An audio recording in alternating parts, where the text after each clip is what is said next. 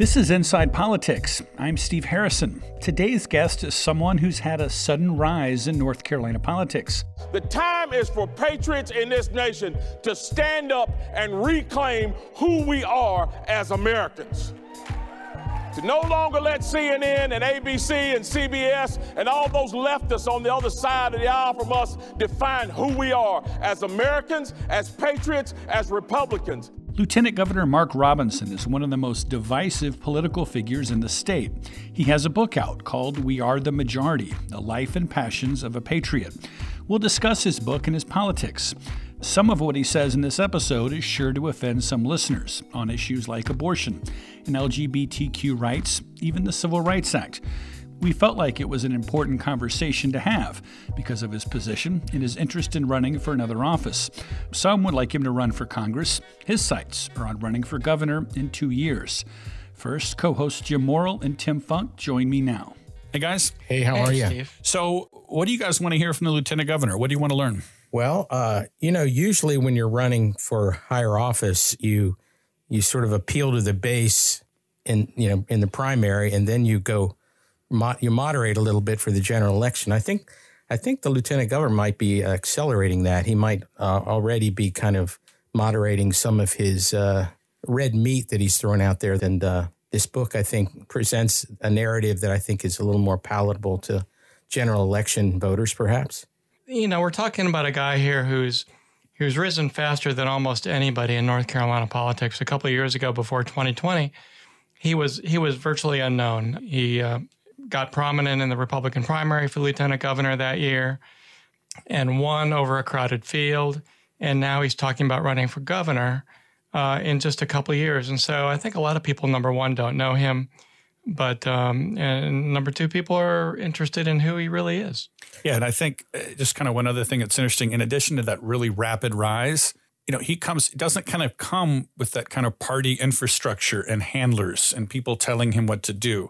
And so sometimes that's good because you go with your gut and he wins and he won the election. But sometimes that's bad when you don't moderate. But I think to Tim's point, I think there's a little bit of an effort to kind of tone things down a little bit, shift a little bit to the middle, and we'll see.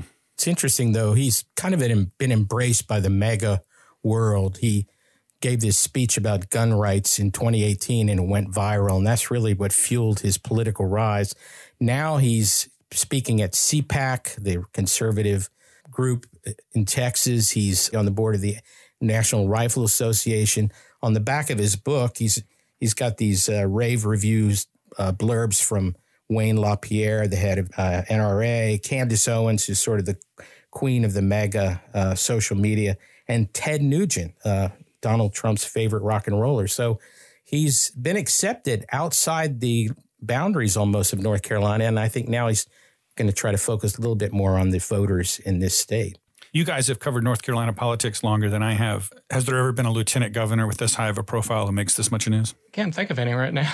No, the lieutenant governor actually used to have a lot of power back when the Democrats ran it. Then Republicans elected Jim Gardner in, 98. And so they took all the power away from the lieutenant governor. So it's more a job of, he's got all the time in the world to go out and give speeches and get his name ID up. It's kind of a place to run for governor, I think, anymore.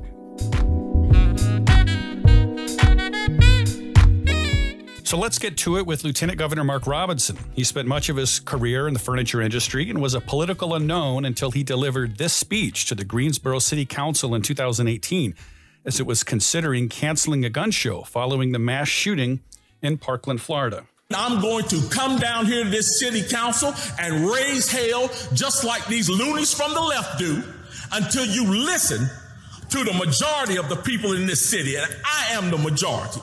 The majority of the people in this city are law-abiding, and they follow the law, and they want their constitutional right to be able to bear arms. 2 years later, Robinson was elected lieutenant governor, and now he's the author of We Are the Majority, The Life and Passions of a Patriot.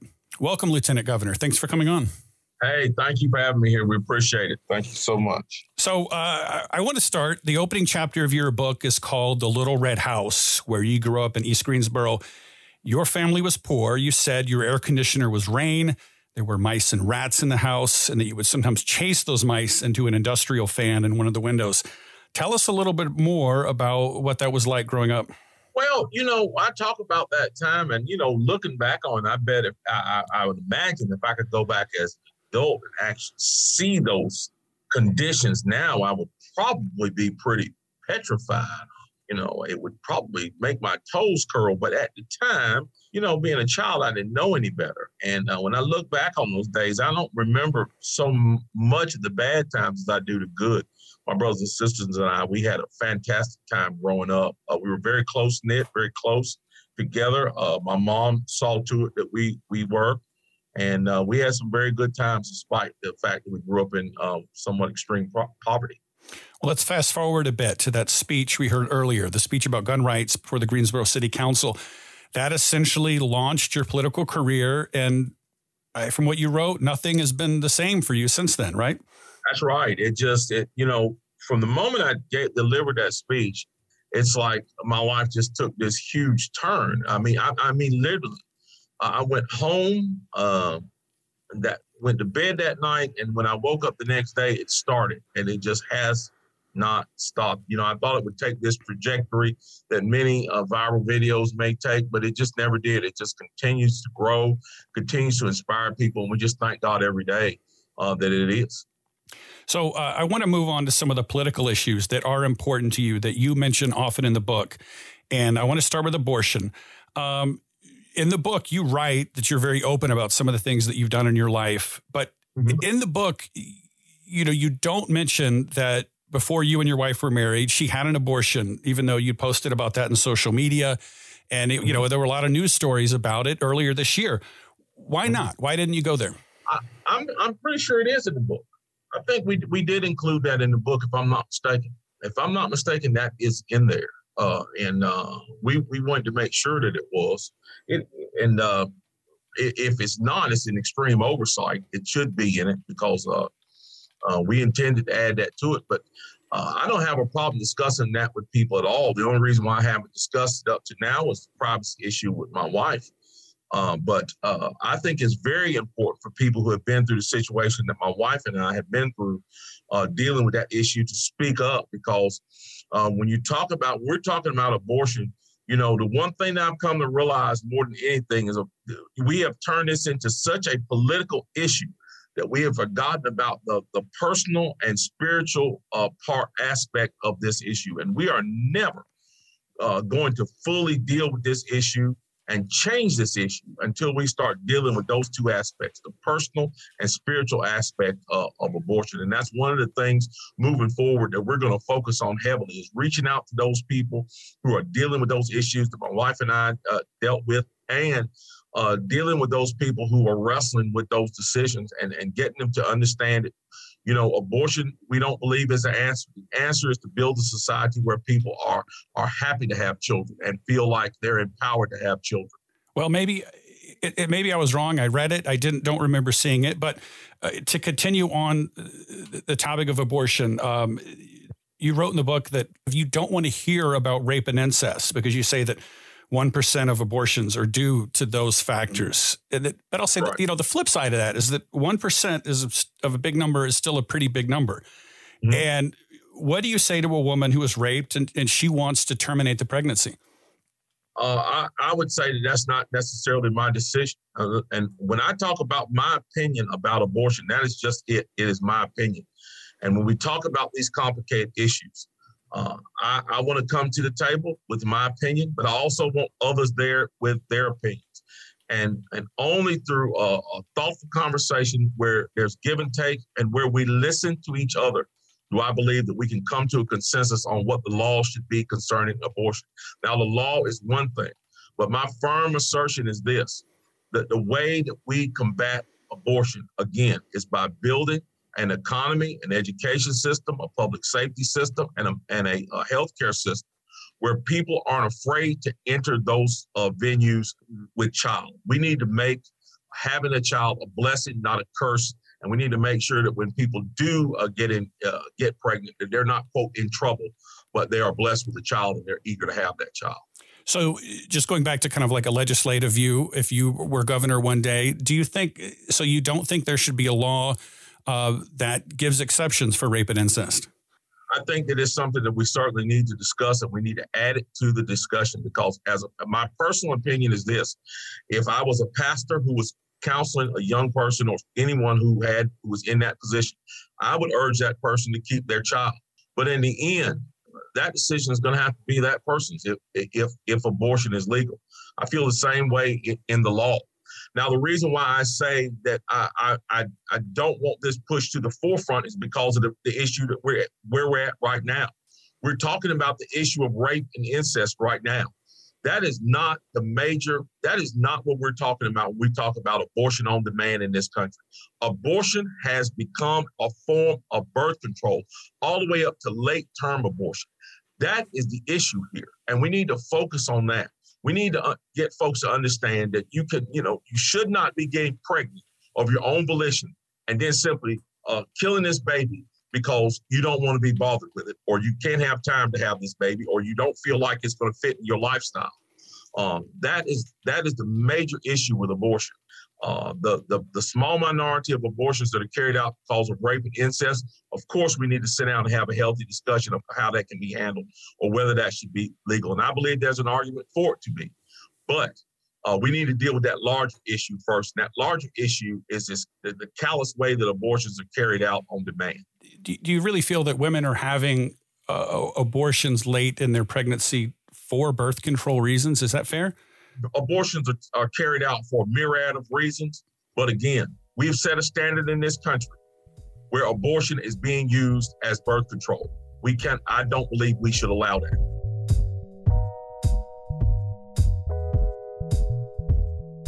Okay, so a quick timeout to unpack some of the things that the lieutenant governor just said. First, I was wrong. Robinson did mention his wife's abortion in his book. It was a brief paragraph, and Robinson writes that they made the wrong choice, and that's why they are, quote, adamantly pro-life today. And as you heard, the lieutenant governor said abortion has become a form of birth control. North Carolina Department of Health and Human Services data show that in 2020, 50% of people who had an abortion said it was their first one. 23.5% had had one previous abortion, about 10% had two, and 5.7% had three or more. 11% are unknown. The Guttmacher Institute, which advocates for abortion rights, reports that in 2014 it found that 51% of women who had an abortion said they used birth control in the month before they got pregnant. We also want to provide some clarity on North Carolina's abortion law in light of Robinson's, quote, abortion on demand comment. North Carolina prohibits abortions after 20 weeks. This is a recent change. It used to be viability, generally 24 weeks, before the Supreme Court overturned Roe v. Wade. There's also a 72-hour waiting period after a state-required ultrasound. This was the case before the court's decision. People under 18 must have parental consent to get an abortion. Nationwide, nearly half the states don't have a mandatory waiting period. And according to the CDC, less than 1% of abortions nationwide in 2019 occurred after 21 weeks of pregnancy.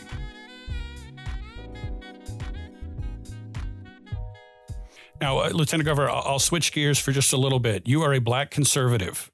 Do you feel like you get more criticism because of your race and that a white conservative wouldn't receive as much scrutiny? No, I think it's about the same. It just comes in different forms. I get it from both ends, so to speak. It's just, but I don't think I receive any more scrutiny than others. As a matter of fact, in some places I receive a little less scrutiny because there are some issues that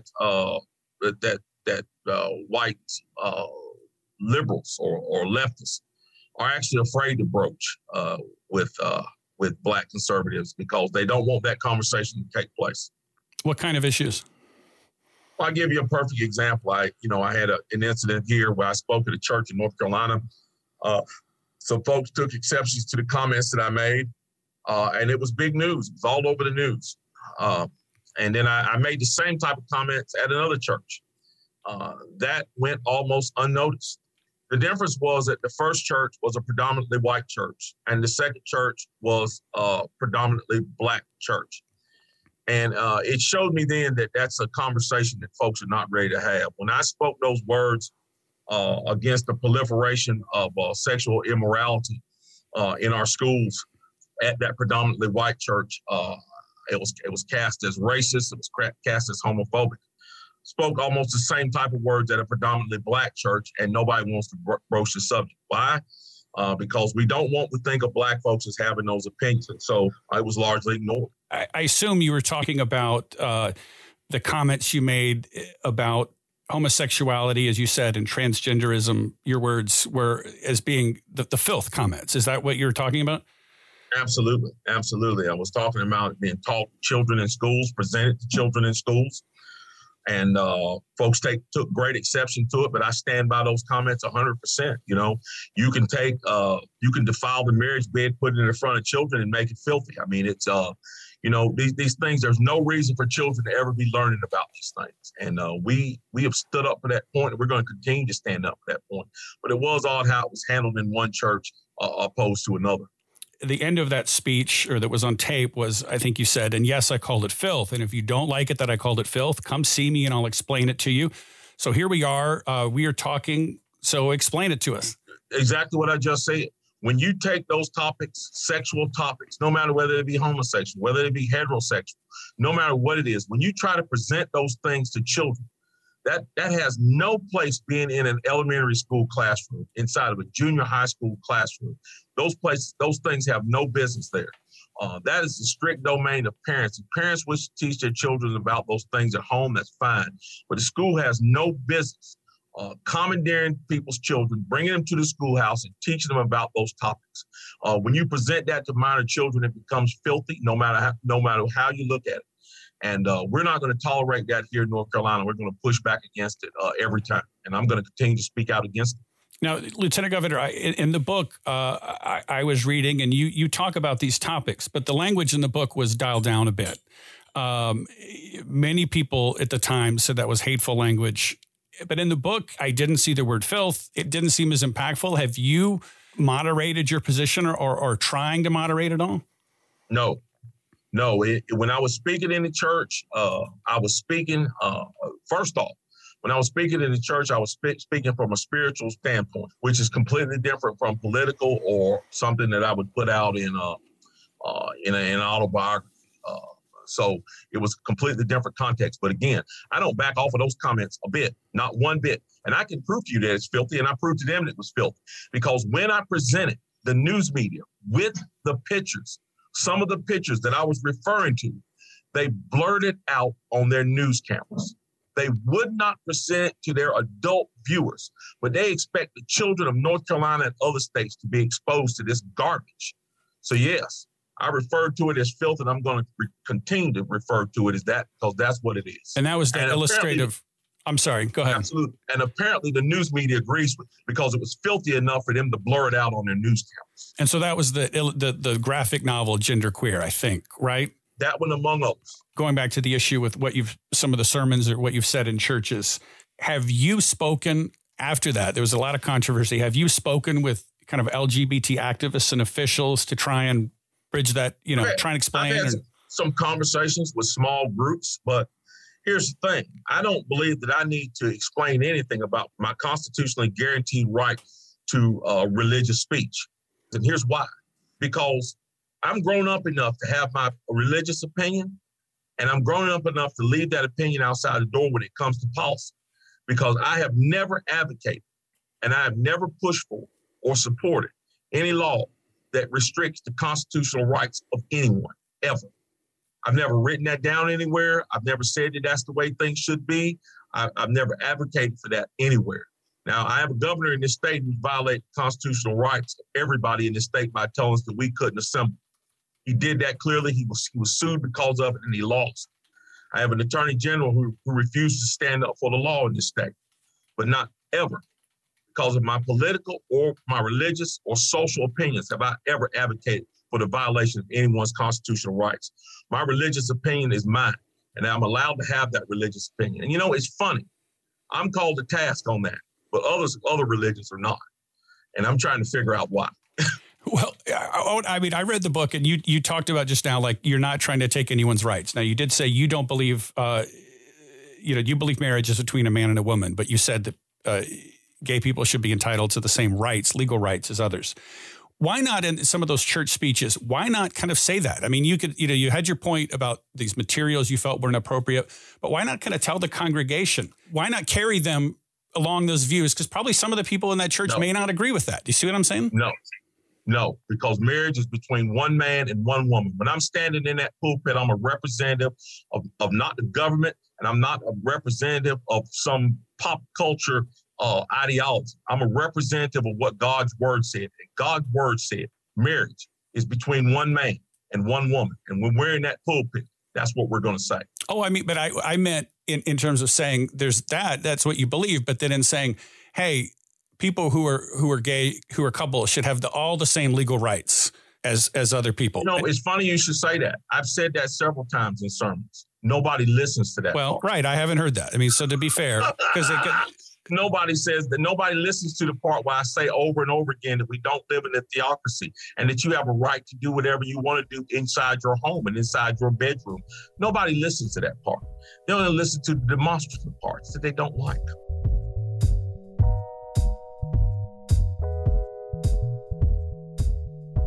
Now, a second time out here.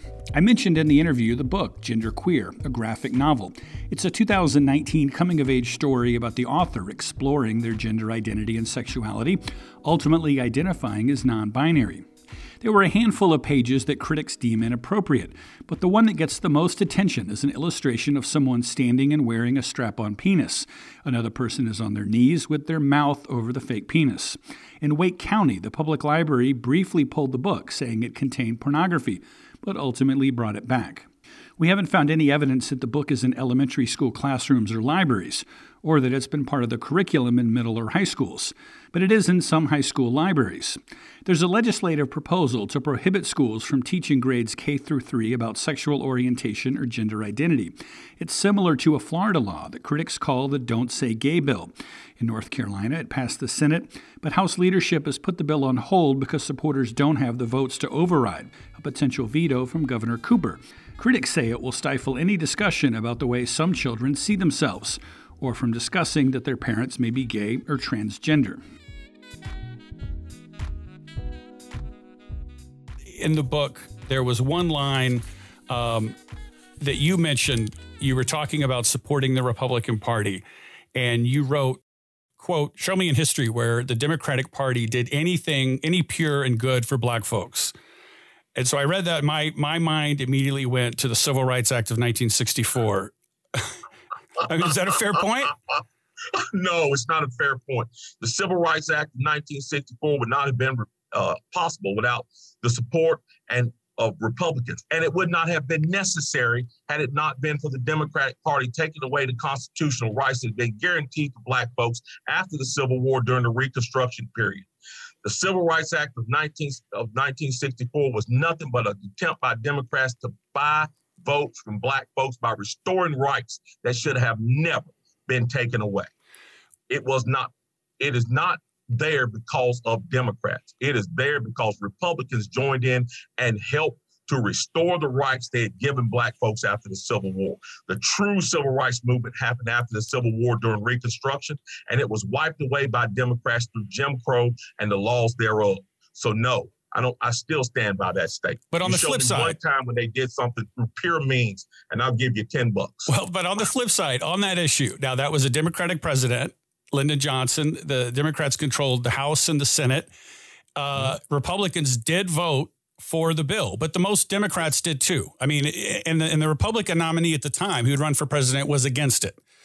And again, I want you to go back and I want you to read the statement in the book again and tell me what it cost Democrats to do that and what they were seeking to gain.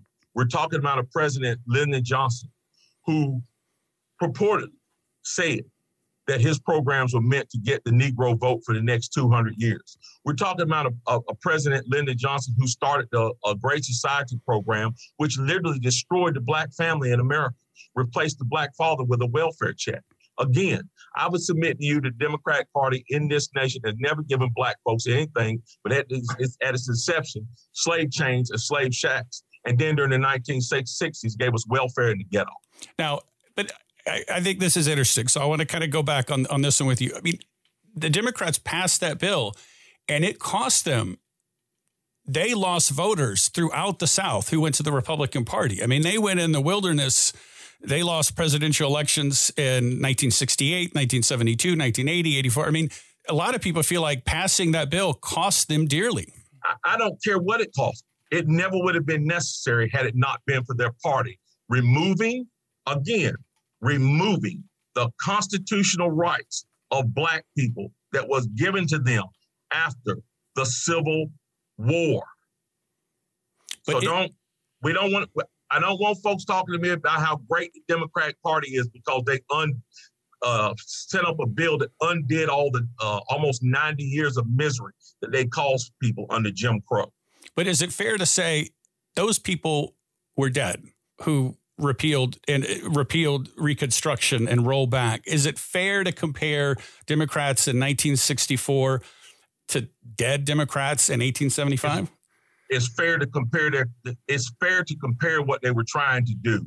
The Democratic Party was trying to reform itself to try to regain power once again and to try to hold on to their power because they could see it slipping away.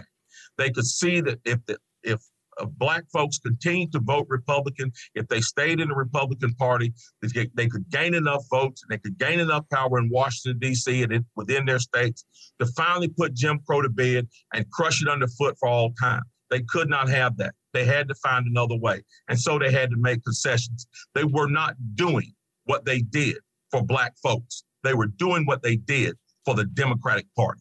All right. I want to switch gears for you, going back to that Greensboro speech about gun rights. Is the most important constitutional amendment to you? No, it's not. You can't really narrow down which one is most important. Any without the others is incomplete. That's like saying which one is more important, your heart or your brain. You really can't live without either. So the second, the first supports the second supports the first, and then all the others support all of them. They all work in conjunction. Take out any of them and the Constitution is incomplete. Take out any of the Bill of Rights. The Bill of Rights is incomplete. So it's not necessarily important, but it does point out the fact that the Constitution is under attack. And I think when you attack anything, you attack at its weakest, most vulnerable point. And our most vulnerable points right now are free speech and the right to bear arms. And that's what's being attacked the most. So how is free speech being attacked? Oh, geez. I guess cancel culture, is that where you're going? Absolutely. Cancel culture, social media. Come on. It's all over. It's rampant. You can't speak your mind anymore without being canceled or fired or purged or doxxed. It's ridiculous. Now, the flip side, Lieutenant Governor, is that social media and kind of speaking your mind, that has made you who you are. It kind of launched you into kind of outer space, so to speak. That on the trajectory. People have tried to cancel you, probably, but they haven't. So is it as big of a problem as you feel and others feel? Absolutely. It's a huge problem. And it hasn't ended yet. It hasn't ended yet. It's just getting started. And, social media is one of the venues we use. And we use a number of venues to get our message out. But you make no mistake about this. Jesus Christ changed the whole world on the back of a donkey. He didn't have Facebook. He didn't have CNN or satellite TV. What we rely on is our faith. We rely on our faith in him to continue to guide us, to deliver the truth as we see fit and as he sees fit. And that's where our real strength and our real power comes from. So what's being done? What's being done to you? Can you tell me efforts that you feel like to silence you? We've been Facebook jailed. We've been shadow banned. We've been attacked unfairly because of our words. It's a combination of all of those things. And those folks the enemies of freedom, you go back and you study history, they're a very crafty bunch of people. They attack from all sides with a variety of tools. And before you can speak up and say what hit you, you don't know what one to call out first. But again, make no mistake about it, no matter what they do to us, we're going to continue to speak up and not be afraid. So in writing the book, was this kind of to prepare for a run for governor in 2024? A lot of politicians do this. Barack Obama did. No, this book. I wrote this manuscript a couple of years ago. By happenstance, I was connected with a publisher who looked at the manuscript, liked it, and the timeline just turned out like it was. But this book is in no way, shape, or form intended to be any type of precursor to running for any office. I wrote this book and put this book out to let people know who I am, because one thing that I'm tired of other people trying to tell folks' story. When Republicans let the news media tell their story instead of telling it themselves, we decided to put something out to tell our story so people would know who we are. So did you start writing it before you were elected, or was it just right after you came into office, started knocking it out? I think it was slightly before I was in office when I started writing. I can't remember. It was definitely before I was elected. I think it might have been shortly after I started out in the primaries when I started the process of writing the manuscript. So you said it's not setting the stage to run for governor, but it's definitely something that you are considering in 2 years, right? Yep.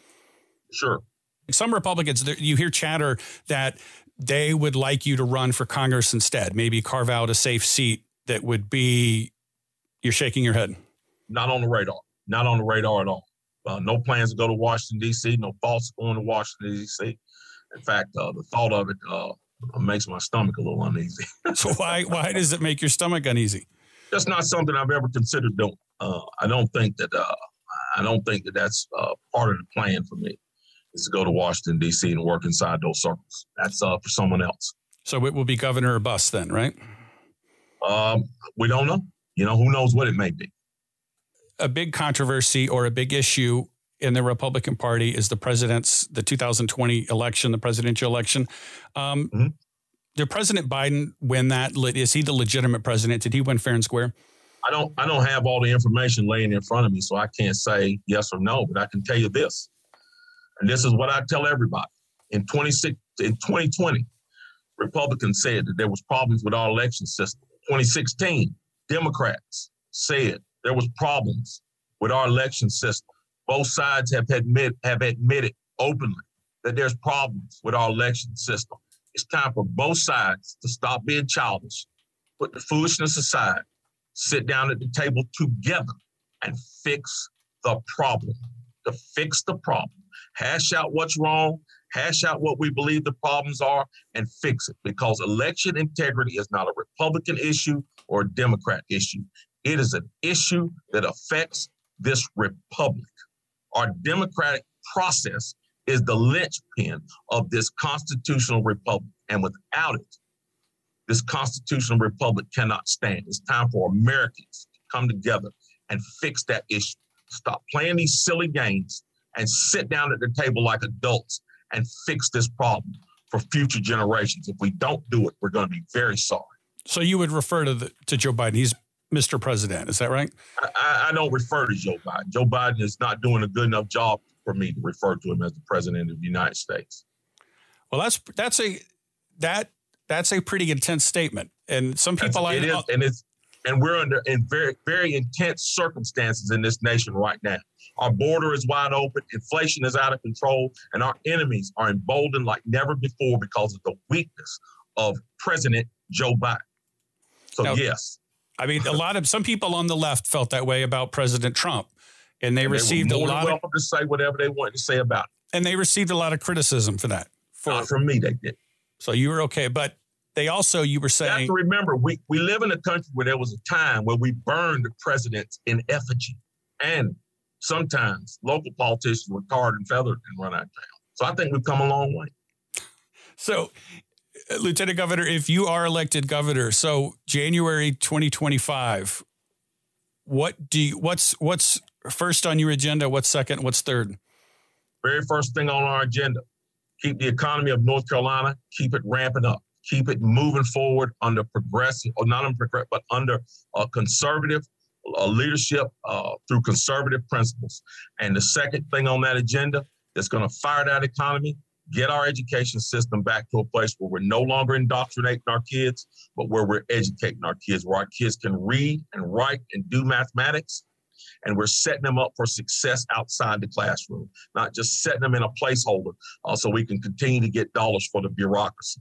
Now, the issue of education, you talk about that in the book, and at some point you mentioned low test scores, and you feel like it's the results of you feel like the Democratic establishment not focusing on the fundamentals. But then the flip side, there is a problem with test scores throughout the country. I mean, there are places with Republican governors, Republican legislatures, Republican school boards, and that problem still exists. I mean, is there a place you can point to that says, this is what we need to do? They've raised test scores.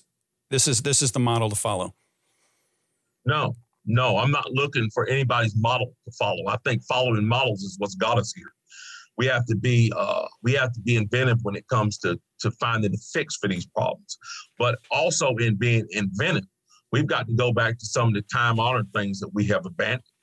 Many of the things that we've abandoned in our state of North Carolina that our superintendent is trying to get back to, coupling that with some new techniques that we've learned over the years to make sure that our children have what they need. And the essentials, the absolute essentials, is the reading, writing, and mathematics component. We have left much of that.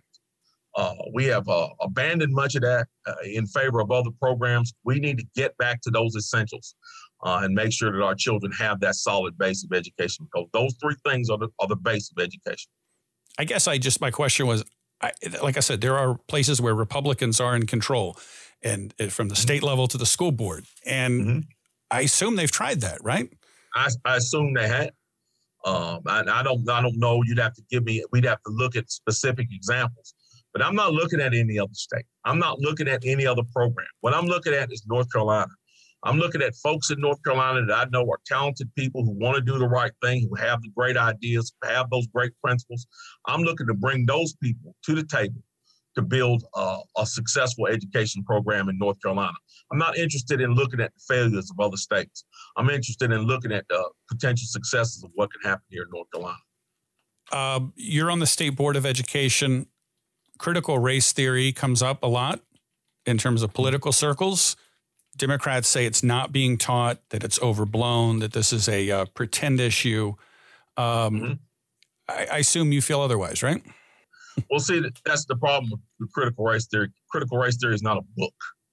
Critical race theory is not a volume of encyclopedias that sits on a shelf. Critical race theory is just that. It's a theory. It's a line of thought. It's a way of thinking. It's very hard to get a handle on. I describe it as this black sludge that when you try to grab it and remove it, it slips through your fingers and then you open up your hands and it leaves a nasty stain. It's not something that we can quickly remove because it's almost, it's not something that you can literally put your hands on.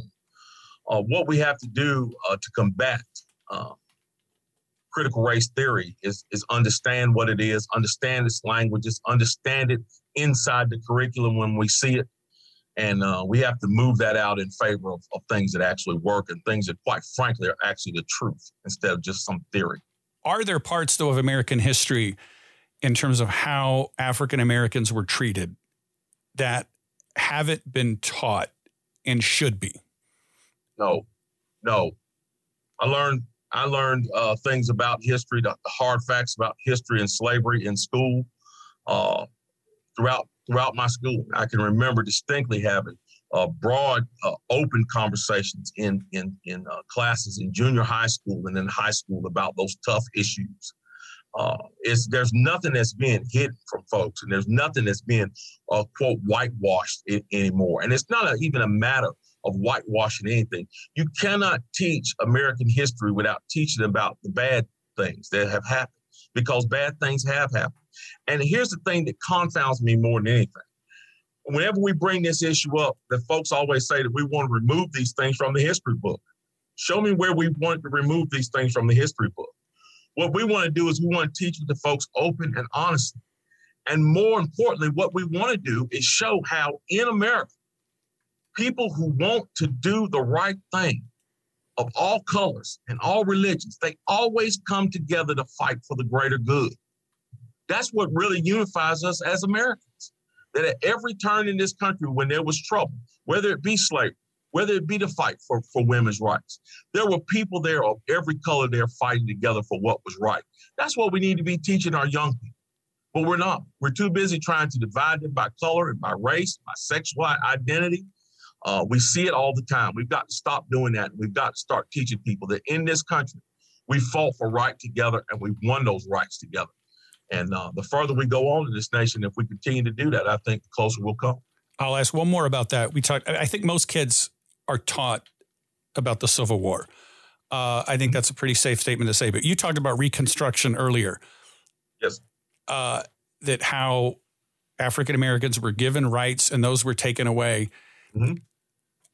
I'll say from my personal experience that probably there's much less of an emphasis placed on Reconstruction than the Civil War. Okay, so is that one where there needs to be a little, Absolutely. And that, when that happened, that started happening, and I hate to say this, that started happening when politics entered into the classroom. Because then you got to get into this thing where you got to tell young people that it was Republicans that gave black people the right to vote. And it was Republicans that guaranteed them equal protection under the law. And it was Republicans who guaranteed them that ended slavery. And it was Republicans who pushed the 19th Amendment, who gave women the right to vote. Even in the state of North Carolina, they refer to the Redeemers who came and burned and bombed and beat their way back into the South. Those people were called Redeemers. In our own North Carolina History Museum, they refer to those people as conservatives, not as redeemers, as the true history states they are. So you're absolutely right. There are things in this nation that we need to be taught. And again, I believe if we teach them and teach the truth, we're going to see a complete repudiation of things like critical race theory. Are there any issues that you can work with liberals on? Absolutely. Absolutely. The question is, are there any issues they can work with me on? In North Carolina, we've proven that not to be the case. Lieutenant Governor, thank you so much for taking time with us. I appreciate it. It was a great conversation. Thanks again for coming on the show. Thank you. That was fun. Thank you. Appreciate it. All right. Take care. So that was Lieutenant Governor Mark Robinson. Before this interview, his communications people had said we might have 20 to 25 minutes. We ended up going a lot longer than that. I have a feeling the Lieutenant Governor might have kept going. What do you guys think? I think nobody can accuse him of being a namby-pamby politician. He says what he believes. His supporters are going to find a lot to like in what he says, and his critics are going to find an awful lot to dislike. And yet, I found that he was moderating even during the interview. I mean, I think if you look at what he said before, for example, abortion is murder. His discussion of abortion was much more nuanced, much more, it's a personal issue. And that's not what we've heard from him before. So I think he's already running for governor, despite what he says. And, on school issues, too, I thought he was moderating. I think he called transgenderism and homosexuality filth. And then now it's also heterosexuality books that are, show too much. I think he does what politicians do. He can't afford to be that bomb thrower that he's been up to now. Yeah, he talked about abortion and he made it clear that it was just his opinion. And he said his opinion would add to the discussion as if he's open to other ideas, but I don't think he's clearly open to other ideas on abortion. Yeah, there wasn't. That struck me too. That he seemed to dial back slightly on that issue and saying, "Oh, that's just my opinion," because there were very few other instances where there was that pullback, so to speak. It was interesting too when you ask him about the Democratic Party and what the Democratic Party has done for civil rights, and he said what he did. I think he was pretty clearly conflating the Reconstruction Democratic Party with the later Civil Rights Democratic Party, and it was Democratic President Johnson who pushed for the Voting Rights Act in 1965, a year after the Civil Rights Bill. And in passing that, when that was passed, he said, this will cost us the South for generations. So I think it's disingenuous to say that Democrats didn't do much for civil rights. I think that was the headline out of the interview. I think, Steve, you really did a great job drawing him out on that. And he said some things that, he once wanted to be a history teacher, but African Americans who could vote started voting Democratic in the New Deal and for John F. Kennedy prior to the Civil Rights and Voting Rights Act. So I think the stronger argument from him, and I think you're going to hear this when he runs, is that, hey, Democrats take you for granted, fellow African Americans, because I think he can get some African American votes, but not with the idea that the Voting Rights Act and the Civil Rights Act were just ways to get the Democrats more votes, because it cost them the South, and it also made the Republican Party the party of the South, which is a great thing to have in terms of electoral votes if you can count on a solid South. So right, the Southern strategy, Nixon's Southern strategy really came into focus 3 years later, 4 years later, and it gave the Republicans a near lock on the White House for a generation. And Jim, to your point, President Johnson realized that and still forged ahead. The Voting Rights Act in 1965 made it possible for thousands of African Americans to hold public office since then, too, including him. So it's hard to believe that you can say Democrats didn't do anything for civil rights. I think that will do it for today's show. For Steve Harrison with WFAE and Tim Funk and Jim Morrill, this is Inside Politics, Election 2022. We'll be back in 2 weeks. And thanks for listening.